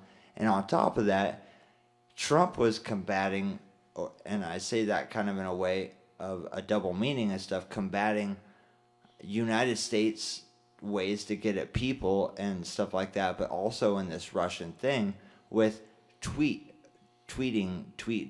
and stuff like that. Like, doing all this fucking social media shit, mainly fucking Twitter. And then Twitter was also what got this girl caught up on espionage. They finally literally waited for her in a fucking like Starbucks lobby while she's drinking her coffee, doing her typical college hot girl, like, I go to Starbucks every morning and I get on my laptop and I do my social media and then I do my whatever, and that's how I spend my day, and hopefully I run into somebody cute and stuff like that in probably a rich neighborhood where those politicians maybe kind of come to or whatever. Anyways, and then was like, yo, handler, I got the details. I don't know, like, we live in Trinity County. We got this weed growing thing going on. And it's still so stereotypical that it's like, yo, dude, you say pizzas if you got to say it all over the phone. Jesus. Otherwise, use the WhatsApp or the Signal or the whatever. Which and she tell was me using, that you got and they you caught got packed. communications from that. It's not And very good. And still use fucking code words on that shit too, just in case it's like a triple backup on the triple backup. You know? I always thought it was funny when people are like, "Oh no, I don't talk on the phone. I only use Signal." And I'm pretty sure Signal was developed by the FBI. It's funny about that too because that's pretty much what Snowden did. Yeah. So it's kind of Which interesting because got out of and then used it to so he could communicate more or less without the NSA. Right. So do you guys remember when everybody on Facebook was like, "We need to get off Facebook and move to Parler"? Facebook's a communist. No, I don't remember thing. that. Well, yeah, because you don't use Facebook. But anyway, there's this big hubbub about like, you can't say that Michelle Obama is a transvestite that fucks and then eats children anymore. You just can't post that anymore. It's too graphic and it's bad and it's wrong and unintelligent. And people were like, you know what? Facebook is censoring these images that I'm posting about so and so being so and so evil kind of person. And so everybody was like, let's move to Parler. Let's move to Parler. And I learned later that Parler steals a lot more information than Facebook does. No, so that's an interesting. I guess what I find twist. it funny though is like even in just like basic espionage things and stuff or illegal crimes. Let's just say, let's bring it real way down to like not espionage. No, just like you want to tell your buddy you're gonna steal something. There's an app for that. Right. Literally an app that like I know for sure based on the people I know and stuff that like. I looked into the encryption and this stuff, and I was like, "Hey, what's this?" Like, family member used to be in the NSA, and I mentioned that like this is how we communicate when we want to send some real shit and stuff, and he was like, "Okay, let me check that." He's a cryptologist and stuff, you know, and he goes, "Oh fuck." He goes, "No, that's no fucking around." He knows how to do it deep, like way deep and stuff. That's what he did for a job and stuff. And he's like, no, this is breakable, but in like 50 years. Damn. Based on the way we can break it, but it's going to take so long that it's unimportant for us to try and stop some drug trafficking on something that we're not even going to be able to solve a simple drug deal. So we'll just take a screenshot of your iPhone before it gets sent through. No, and that's the whole thing with this encryption. The only way you can actually possibly get into it is on the phone it was sent from. So you would have to steal the phone specifically and then break the phone and see it on that specific phone, but you cannot intercept it. I'm pretty sure at this point there's you can definitely like slave a phone. Or you can hack into it to where you can watch the information is, or whatever's happening on that That's phone from a remote location. That's what I'm getting at, though. That's the encryption on these apps. Is you can't do that. It literally encrypts what you could if you hacked into the phone, you wouldn't see it. You have to have the phone itself, and that's part of the encryption. And that's where I was getting at. Is like he's saying like it would take us literally 50 years to finally break the code to see what's on there, unless we literally were able to grab the phone from you and look at it and stuff, and then we could know and stuff. That's the only way. And this is where it complexes me, is in this story where she's just like, tweet to handler. I'm gonna use the packages in the destination. She's using like WhatsApp, which is like not as secure as most people think, and it's such a funny story because like she's bad at espionage. She's like not good at this. She's not subtle. She's not sneaky. As soon as she landed, the FBI was after her, and she's just bad at this. No, and that's what I was getting at. Is I believe what her literal actual arresting final thing was that they needed for proof was she sent a tweet. Maybe she had been using WhatsApp, but her final thing was they caught her in like a Starbucks lobby and waited for it, and she hit send on a tweet. It was like, yo, the package has arrived, in some layman's terms. Yeah. And they were like, go get her. Because she just messaged a handler via tweet, and not like crazy important information, but she made the fact that she is actually now directly connected with all this previous lineup of information. It was like, no, now we have public access to you do talk to this person, and we know you've done these things. We can directly connect now that you are in connection with a Russian politician, and that's what does it. And I was just like, are you fucking shitting me? And the thing about Butina is that she's not like the first, and she's most certainly not going to be the last Russian agent in the U.S. In 2010, 10 Russian individuals were arrested following an investigation by the FBI. 10, quote, sleeper agents under, quote, non-official cover were arrested, and an 11th was arrested in Cyprus. They were charged with, quote, carrying out long-term deep cover assignments in the United States. The one arrested in Cyprus escaped after posting bail, and another who worked for Microsoft in Seattle was arrested. Apparently, he had just gotten there and had just, quote, set up shop, and had been held on immigration violations because there was no sufficient evidence to charge him with a crime, the government officials said. The old casino rule. Yeah. Now, Paul Erickson, if you'll remember, Butina's boyfriend, a friend of Andrew Breitbart of the right-wing news media Breitbart News, was charged on February 6th, 2019 for wire fraud and money laundering in connection to a scheme to defraud investors in Compass Care and, quote, investing with dignity, I think is the name of the business. And they were kind of a startup to make, to manufacture wheelchairs. So it's kind of a pretty dick move. Were they manufacturing wheelchairs because they didn't have a leg to stand on? Oh, that was a good one. Wow. Yeah, so he was Grab arrested. that trombone. So he was arrested and released on bond, but in November of 2019, he was arrested again for wire fraud and money laundering. This time, he was trying to screw over investors in an oil development scheme in North Dakota.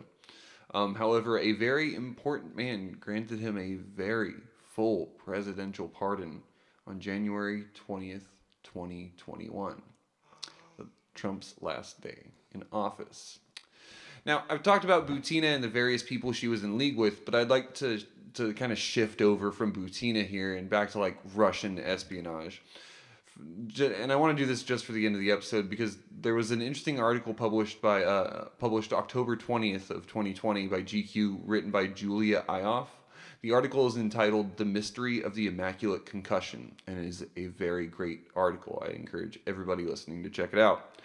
See, the reason I wanted to bring this up is because a lot of what is discussed around this story could be deemed as like a conspiracy, which is correct because this is a legitimate conspiracy.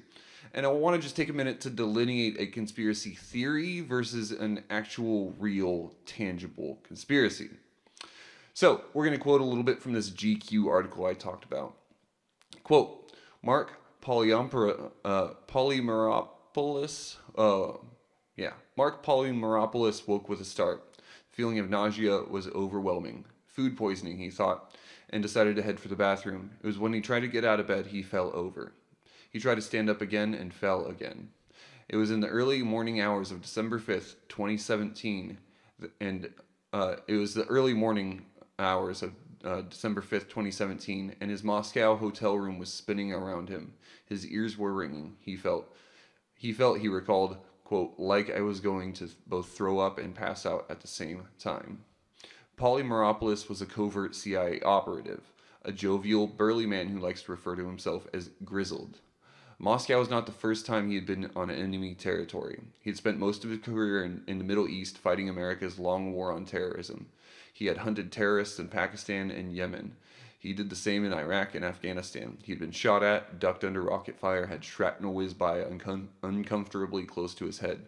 But that night, paralyzed with seasickness in the landlocked Russian capital, Polymeropoulos felt terrified and utterly helpless for the first time. Struggling to regain control over his body, Polymeropoulos couldn't have imagined that this incident would upend his life.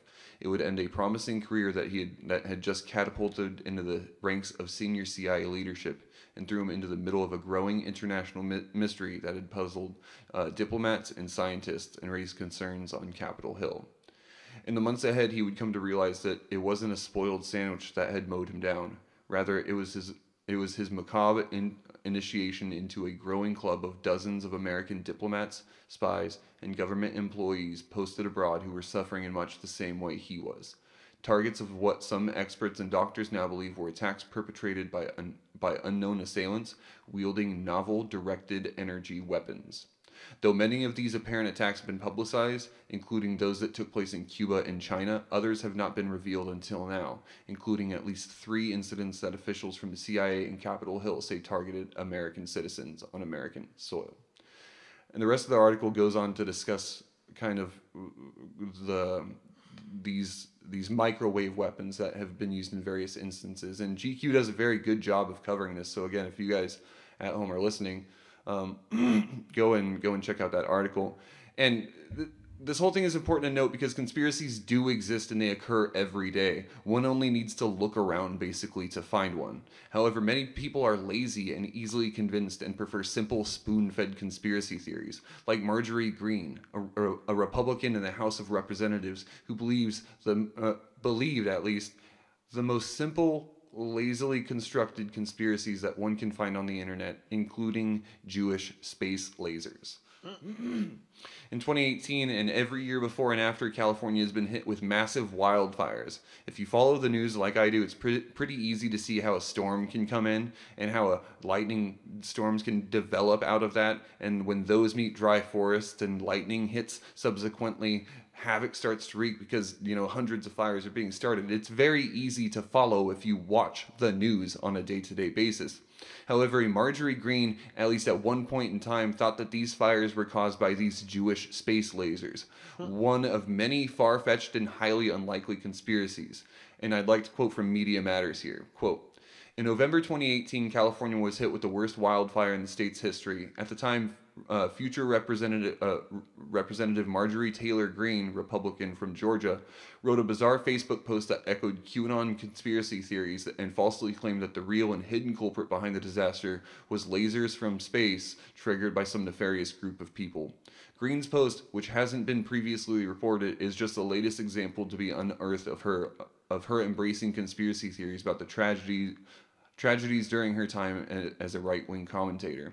In addition to being a QAnon supporter, Greene has pushed conspiracy theories about 9/11, the Parkland and Sandy Hook school shootings, the Las Vegas shooting, and the murder of Democratic staffer Seth Rich, among others. Greene also has a history of pushing anti-Muslim and anti-Semitic remarks. So we can see in the article from the GQ did what's called shoe leather reporting, and it's basically journalism at its finest. The person with whom they spoke to seemed to know what they were talking about, and so far, no intelligence agencies or newspapers have come out to repudiate the claims made in that article about these energy weapons. GQ took time and effort to make that article well written and understandable. It was about agents using directed energy weapons on various agents of espionage. It was articulate, sourced in a first-hand account. That's good journalism. And then you have the fucking dumb QAnon conspiracies where everything is off the fucking rails and turned up to fucking 11. Marjorie believes, again, or believed, depending on how you feel about her apology, that there's a mysterious cabal of, like, baby-eating Democrats who are hell-bent on using Jewish space lasers to set fire in California. Like, it's fucking crazy, guys. These conspiracies are crazy. Like, even the sentence that I just said was fucking hard to write. I've definitely met people out here because of all the wildfires that I've never heard anyone talk about, like, Jewish cabal space lasers, but I have definitely heard people that are absolutely certain that some of these wildfires are caused by DEWs, direct energy weapons, or lasers, especially the one down in Sonoma that like burned down neighborhoods at like such a fast rate, but that trees were barely scorched, but the houses were all burnt to a crisp, and like the everything in the house was melted. And they're like, only lasers can do that.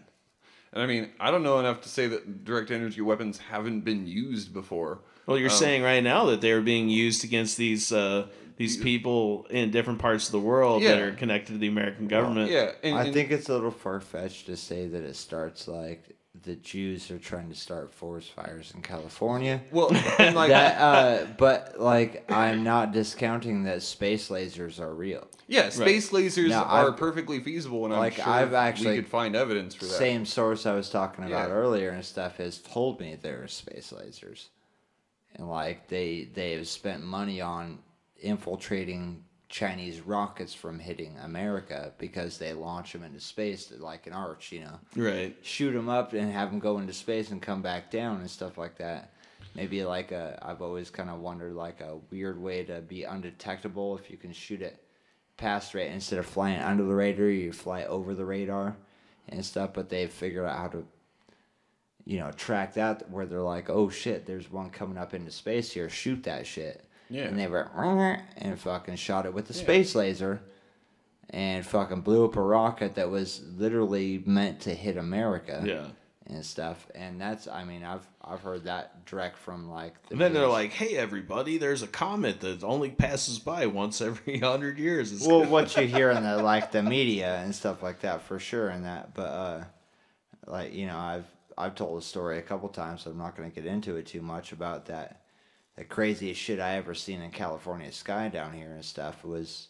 You know, shit that I directly realized was re-entering the atmosphere. I was like, what the fuck is that? You know, and it was not just myself, not by myself. It was my buddy and me. We were not high on drugs. We were not just had a couple beers and that was it and shit.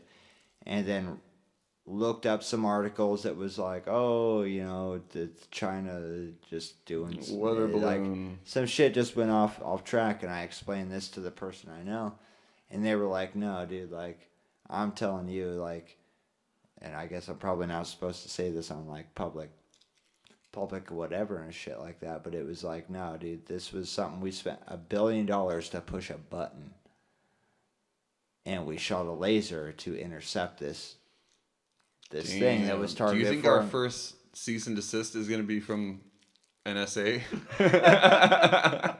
That's gonna be from the bass player from Blink 182. Fuck yeah, I mean, I'm down for it. If NSA contacts us for the letter, we'll have an episode just for NSA. And Hell stuff yeah, like that. That's called an That's interview, all I'm like, Sean. yeah, sorry, dude, for you know, relaying Anyways, information that you're not supposed to tell, and I just told across the World Wide Web, but yeah.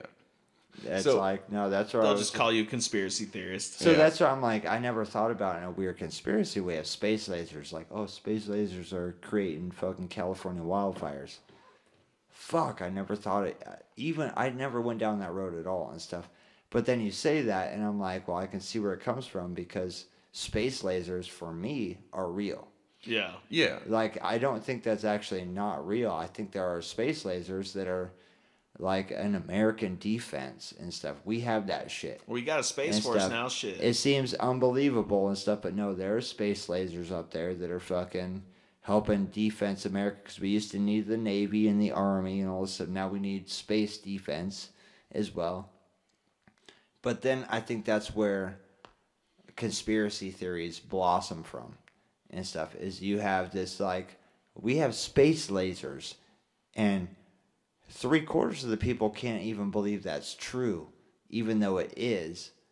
And then you have 1/4 people that believe it's true, but then the other 3/4 of the people that believe it's untrue are like, well, we kind of think it's factual because I do know somebody that I trust that believes it's real, and now I'm questioning that, and then that's what they translate into, well, if there is space lasers, what if they accidentally, like, when they were testing it, it shot down and it hit California and lit the forest on fire. It's always this what if. Now they're doing it on purpose. Like, what if the Jews made space lasers? We had to pick a desert to the Jews have all the money, so they must have built the space lasers. So I want to quote again from Media Matters real quick and just kind of wrap this whole thing up.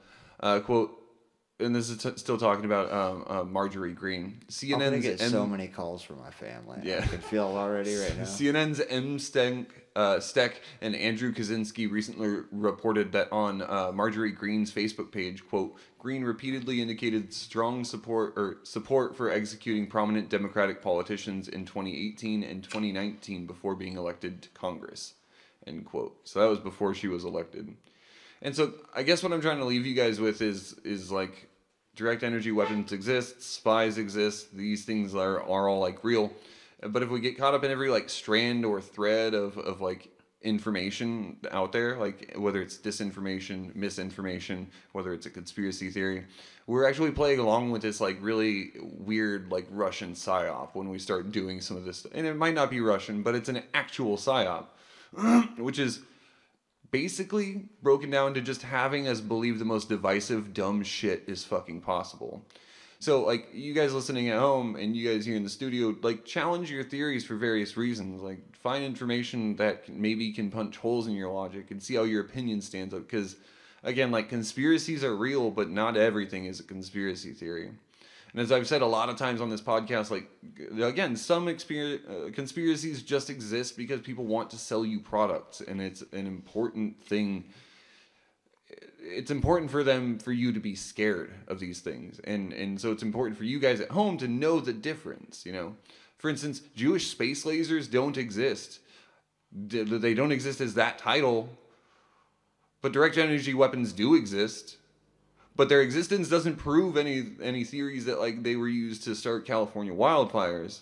And furthermore, we know direct energy weapons are used on espionage and counterintelligence agents and communities. So there's always like a kernel of truth when we dig into like these conspiracies, and it's important that we take as much care to thread the needle between these kernels of truth, because somewhere among all this mess of information is some semblance of truth. And so at the end of this podcast, I just want to leave you guys with a final thought from Khalil Gibran, who said, quote, "Say not, I have found the truth, but rather I have found a truth." So, yeah, I was going to completely agree with you, and I'm glad you explained it like that, is I feel like that's how conspiracies of all sorts and manners are really actually bloomed from, is there is a kernel of truth. It's undeniable. Undeniable. And that you can find a kernel of truth at all these where you're like, well, like literally that's provable that's fact. That's true, but that is a truth. But what ends up happening is then you find a kernel of truth. I know I saw this. I know this happened.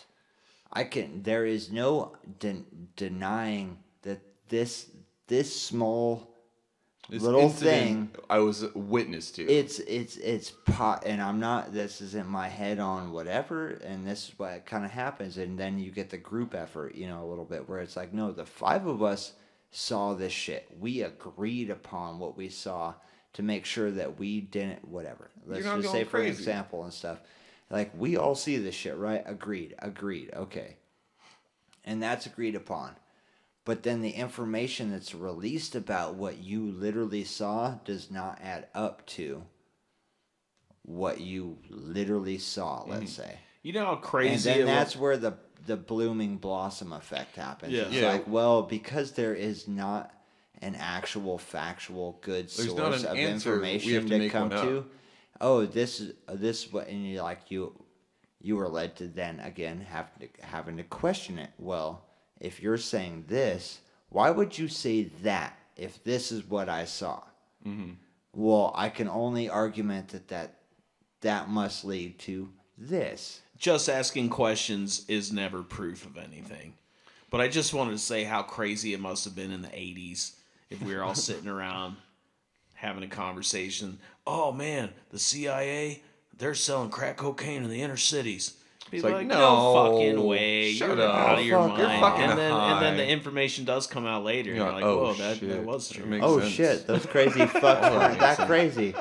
I probably shouldn't have ousted fucking. That old hippie was right. Yeah, Yeah. And like maybe these old I thought hippies he are did right too about many drugs, and Yeah. it's like, well, he did do too many drugs, but he also was like He did serious too many about drugs, this but one the particular wildfires thing. were started in the 2000s with direct energy, and it'd be like shit. Turns All out, right, that- I'm gonna turns out the fucking- government I was am testing wrong. space lasers and lit California on fire a bunch of times, Yeah. and not every time, because sometimes, like a majority of the time, it was lightning, but every fucking Every 4 years. one or out of something, four times that there was a California wildfire, turns out it was actually from a space laser. Yeah. Because a dude literally saw, he was like, whoa, that ain't lightning. And he was like, maybe he was a little high, he smoked a doobie, had a beer, was enjoying his atmosphere out on the porch, playing the guitar a little bit with his buddy, and they were just looking at the stars. And for some odd reason, not a lightning strike, a laser beam lit a fucking tree on fire, and they were like, whoa. And they looked at the doobie, and then they had to tell somebody, and they told people, and forever on, they were like, dude, you smoke too much, man. You're seeing shit in the sky. That's how I know you smoke too much. And then 50 years later, they're like, yo, dude that you thought was smoking too much literally saw a laser beam fucking light a tree on fire in California that started the biggest wildfire they'd ever seen. Maybe And that's you're what- like, fuck. Maybe that explains why Trump was like, when the fire hits him, the trees explode. Maybe it's that reason, because like, according to this GQ article about the direct energy weapons, they were like microwaves and shit, and so like, used to say you couldn't heat up the base of a tree. I blow seen it some up. kids on a fucking video that they recorded and put out, I don't know, YouTube or TikTok or whatever, like some video platform. One of the new, I don't know, kids things. the shit you can put videos out on that goes fucking people see and all that shit. It's literally Anyways, everything on the internet. they took apart a microwave, your household standard microwave, Mm-hmm. and they took a Folgers coffee can and they put the microwave mechanism in it, and then hooked a Folgers coffee can to a 2x2 stick, 8 Like by a 8 rifle. foot stick, They made a rifle out of it. and put a little like connect wires here. Like I think they had a car battery or whatever and shit like that. And we're like pointing it at objects. And we're like, all right, hit the power. And fucking I guess the car battery wouldn't do it, but they I guess they took the plug in. They more or less gutted a microwave and installed the guts of what makes what happens. So what did it do? It fucking would blow up fucking mirrors. It would shatter glass. If you pointed it at an object, it got fucked. That's what happened. And they had multiple things where it was like, is this, and I watched this, it was like truth or fiction. It was like, no, this is actually real. This is a And that, real but thing. I would really recommend, because what happens is the metal canister focuses the energy where your microwave keeps it contained. They took all the guts out and put it into a coffee can, which focused it into a direction. So if they pointed this shit at something, it melt your fucking sister's Barbie doll. It would shatter glass. It would do all this shit like that. And they were like, yeah, it's true. It's highly dangerous. These kids are super stupid and it because shows- one fucking mismark, like you point that at your buddy, fucking count your organs fucking got it. Yeah. And it really shows how like And I was easy- like, if the common folk, it really shows how easy like this kind of stuff is to do. You don't have to import like these these Minot cameras like they had back in the day. You don't have to stick a handcuff gear up your butt in order to have a spy kit up there. I got a microwave rifle and a potato cannon. Come at me, bro. bro. You can make that shit here in the United States, some and that's middle why. school kids could fuck a raid up. And You know what I mean? And- They and could that's- just be like, what happens if we shoot 100 people? We just span this across the crowd of people right That's now. why like their domestic guts terrorism melt. is fucking scary, That's what bro. happens. Like when you think about like if some kid in his backyard is able to do a fucking YouTubes about it, like imagine what actual people could do if they actually wanted to fuck people over in a public setting. That's why it's so important for people in power to keep us normal people as fractured as possible, because we have more at our disposal than I think we realize. No, and then there's that one kid that's like, yeah, I hung out with those kids. But he actually decided to get a science degree and now works for some weird, crazy government fucking place. And is like, you know what? I remember my friends making a microwave gun when I was fucking 10 and putting it on YouTube. What happens if I do this with a government funding? Oh, we can Space lasers. we can microwave fucking the Philippines? Oh shit. Jesus Christ. Here's Hiroshima and a microwave gun. You know what I mean? Like, oh, we just wiped a city out with a fucking... So I'm not actually against space lasers, because I think, fight space lasers with space lasers. And But, if you're like, going to test it, why I'm just not? against major laser. If you're going to test a gun like that, why not shoot it into a California spot where they already have wildfires and just light one and see how readily they could put out that situation? You know what I mean? Where they're like, you know what? They got firefighters. They're ready for wildfires. Blast a tree or a forest section.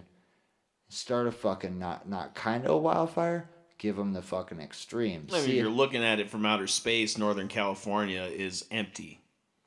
Well, and It's not L.A. It's what I'm not, getting you at know. though is like, yeah, no, exactly. It's like now give the other guy the job with numbers translations and shit, and be like, we just hit a place. It took them 5 months to put out the fire in this type of area. What happens if we hit a city with this shit? Oh, it's 5 months? No, that's fucking. We just devastated that area for a year. Now we're getting into tops. conspiracy theories again, boys. Exactly. That's The all. difference between a conspiracy and a conspiracy theory is you can't get RICO'd for a conspiracy theory, I hope. Interesting. Well, with that little tidbit of wisdom, I think we're going to close out this evening. It's been fun talking about the possibilities of espionage and the very real chance that some members of our current American system have been. You know what Mind. I do got to add to this though before we close out Again. is with all these conspiracy theories and hot chicks doing sexpionage. One of these times, I'm not gonna lie, in my minuscule amount, I'm like, man, I wonder if I've slept with a sexpionage person that You're was not like, that important. I was going to I say, you know your level of importance by whether or not really pretty Russian girls are coming up to you at the bar. If the No, but government, I- if the okay. government or a powerful corporation hand you a key card or a badge or any kind of like a dangly fucking I'm thing just saying, off your maybe chest, then you're probably going to be having No, people I around you mean, that are maybe like, they hey, can I fuck you for some information? So think about this chick though. When she first came to America, she didn't go straight to the top. She had to work her way up, which meant she probably had to sleep with a couple of the minor, like She the worked secretary guy or the janitor guy that was like, "Yo, No, she like, just- I'll get you she the just- job here." And they were like, later learned they're like, "I just fucked a Russian No, she espionage just spy." went. Like, She just went and was like, "Hey, NRA, can I talk to your president?" And they were basically like, "Yeah, sure."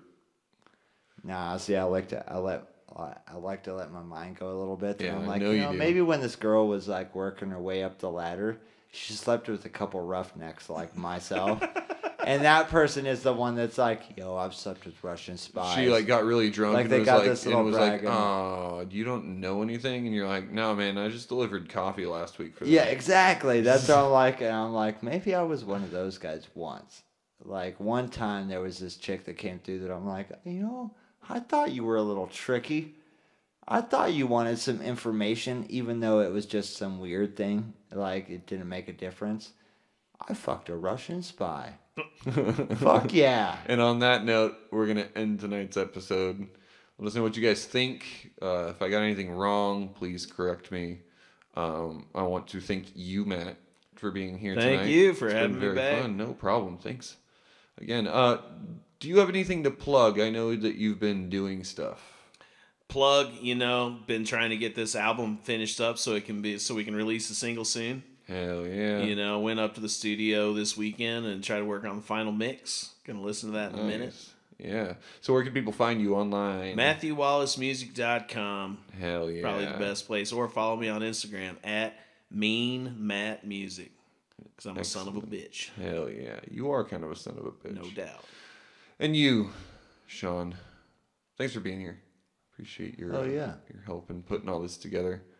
I'm here. Can we find you online anywhere? It's nice to thank a guy for being at his house. It is. It's Can we find technicalities? House, studio, where you live. It's all wish wash and stuff. Yeah. But I guess as far as Fourth Corner goes, I don't have a whole lot out there. I like to leave it a little bit ambiguous and kind of, for some odd reason, I'm like I should work on a marketing, and then I do not so myself at it. I guess you can find Sean on Facebook and Instagram at Merit Parcel, something to that effect. You can find him on the Tubes of You. We are. He's got a website, Merit Parcel. I'm gonna get a Fourth Corner full spectrum going here pretty soon. It's actually in the works. We've been reorganizing the studio a little things bit in the studio have stuff. changed And, drastically, actually. We're gonna start doing definitely some series that's Fourth Corner series. Yeah. That you can start checking out multiple bands, including Matthew Wallace and Merit Parcel. Yeah. So Can't wait. At the Fourth Corner Studio Executive Suite. Is it on Tubes of You or the Fast Book? It's gonna be across the probably the YouTubes mostly. Yeah. And that and stuff. We'll kind of cross-link on the Facebooks. It'll be on the internet. You'll be able to find it. I'm sure, Yeah. I'm sure if you're hearing our voice, you know who we are in person. And if that's the case, you already know that I'm Lauren O'Brien. This is Black Sheep and Bad Apples. Thank you guys here for being in the studio with me. And thank you guys. Where do we check out the Black Sheep? You can find me on the Tubes of You, the YouTubes, and also have a Facebook. I know eventually I'm going to expand across platforms, but those are the places you can find me and us and the band currently. But having said that, thank you guys for listening to this whole thing and for doing your thing. We're going to get out of here, so have a good time. Yeah.